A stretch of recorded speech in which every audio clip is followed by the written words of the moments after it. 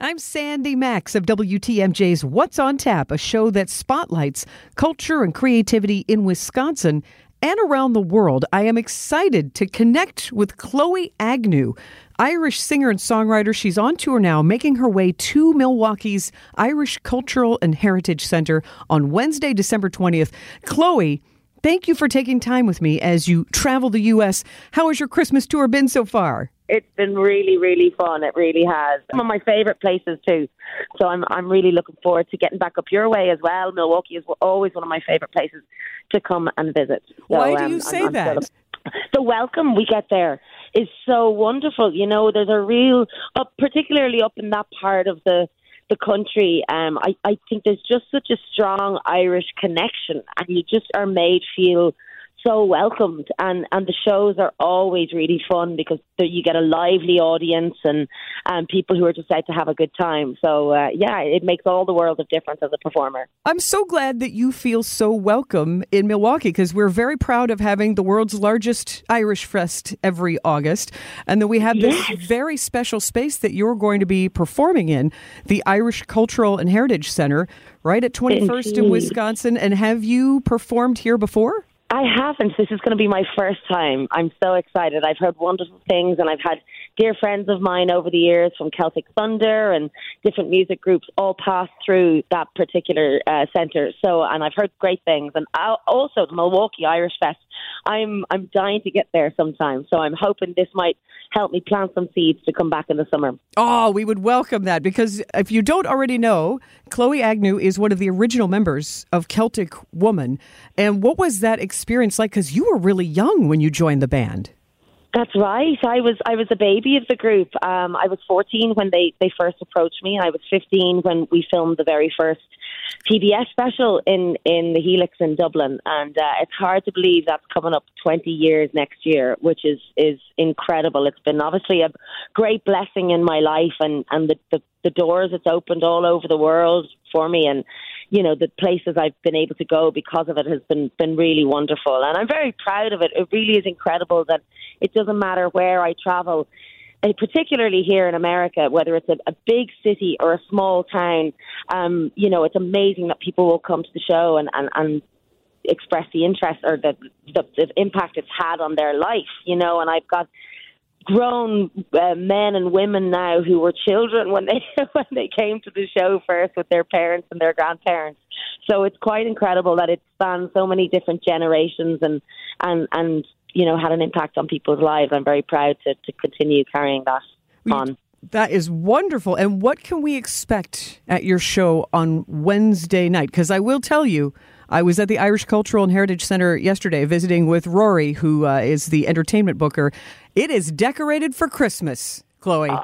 I've seen some pictures and I can't wait. It's given me all the Christmas feels. Yes, I can't wait. It looks like a beautiful space to perform in, and I'm excited to get to bring some of my own music. I'm performing some original songs, some of the classics, the old Irish favourites everybody loves, doing some modern ones as well, as a more contemporary representation of Ireland, and of course some Christmas favourites and classics. It's a real feel-good sing-along show. You know, I love to tell stories and take people through a journey of the music that has changed my life and others too. So you know what, it's Christmas week. We're just going to have a good time and have some laughs and some good songs and sing along and all of that. I'm really looking forward to it. I feel like Christmas has special meaning to you throughout your entire life. You're born, your parents are musicians and singers. Indeed, yes. And when is your first memory of you singing? Oh, gosh. Well, I was very young. I was 6 when I did my first television appearance singing. And then after that, I went on to represent Ireland in the International Children's Song Festival. It was the very first one that took place in Cairo, in Egypt. And I went on to win that at 8. And after that, coming home to Ireland, I was involved in various different musical productions and choirs, and I was never off the stage singing, dancing and acting. And then I did my first single at 11, which was a Christmas song, actually, and that kind of started my whole musical career in that. After that, a record company in Ireland approached me to do my first album, which I recorded just before I turned 13, and another one later on that year at 14, and it was after that Celtic Woman approached me to become part of what was originally supposed to be a one-night show. You know, all of the girls, we came together on the basis that it was going to be a one-off show. And here we are nearly 20 years later, the rest is history. So one thing kind of led to the next in my career. And yes, I do credit, obviously, coming from a musical family. It was a way of life for me. Singing and performing was just what my family did. So I think it's been path that I was supposed to be on, and I wouldn't change it for the world. Well, you mentioned your very first single, and that wasn't by accident either. Can you tell us a story of how you were inspired to create a Christmas song that did good for the world? Yeah, well, it was shortly after the events of 9/11, and there was an appeal on television to children all over the world to donate some of their pocket money to the children of America and Afghanistan who'd been affected. And I just, myself and my friend, we saw this ad, and she was from a singing background too. And I had heard this song that was on a project my mum had done. It was an Australian project. And it was this beautiful song called This Holy Christmas Night. So Alison and I got the great idea that we would record it and release it for charity to ambitious 11-year-olds. And I had known of David Downs, and we asked him if he would record it for us. He had a recording studio at the time, and he took it to the record label, and they released it, and it raised quite a lot of money for charity at the time, and we got to perform it on a big television show at home, which every child at Christmas tunes in to watch, and parents and adults too, of course.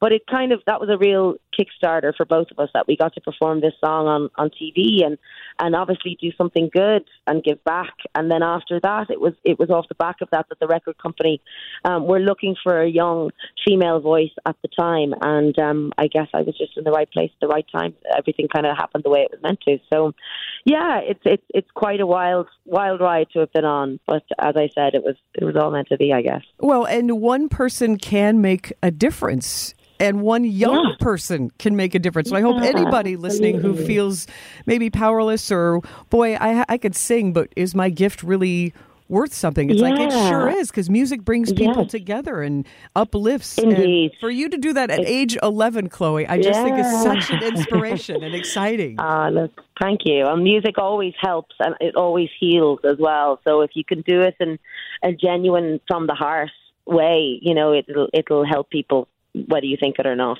And you continue to create Christmas music. I'm sure you'll be singing some on Wednesday. What are maybe one or two of your very favorite Christmas songs of yours? Oh, gosh. Well, no Christmas in my house would be complete without the Carpenters' Christmas album. So I'm going to be doing, of course, one of my favorites of Karen Carpenter's. She's been a huge vocal idol of mine. We've got some more modern ones like Slade, Merry Christmas, Everybody. We've got some Irish Christmas classics. And of course, I've written a couple of Christmas songs myself, which I'm getting ready to release on a project next year. So everybody's going to get a little teaser of that. They're going to get to hear it before anybody else.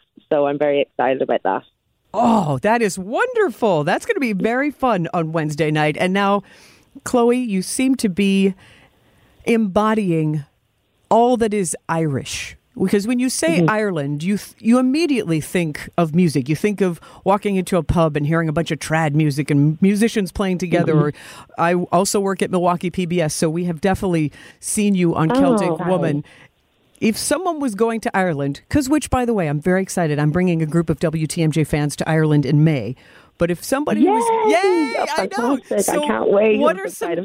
Because you grew up in Dublin, what are just maybe 3 tips for anyone going to Ireland? Well, the first thing is bring a rain jacket because you have no idea. The weather in Ireland could change at any moment.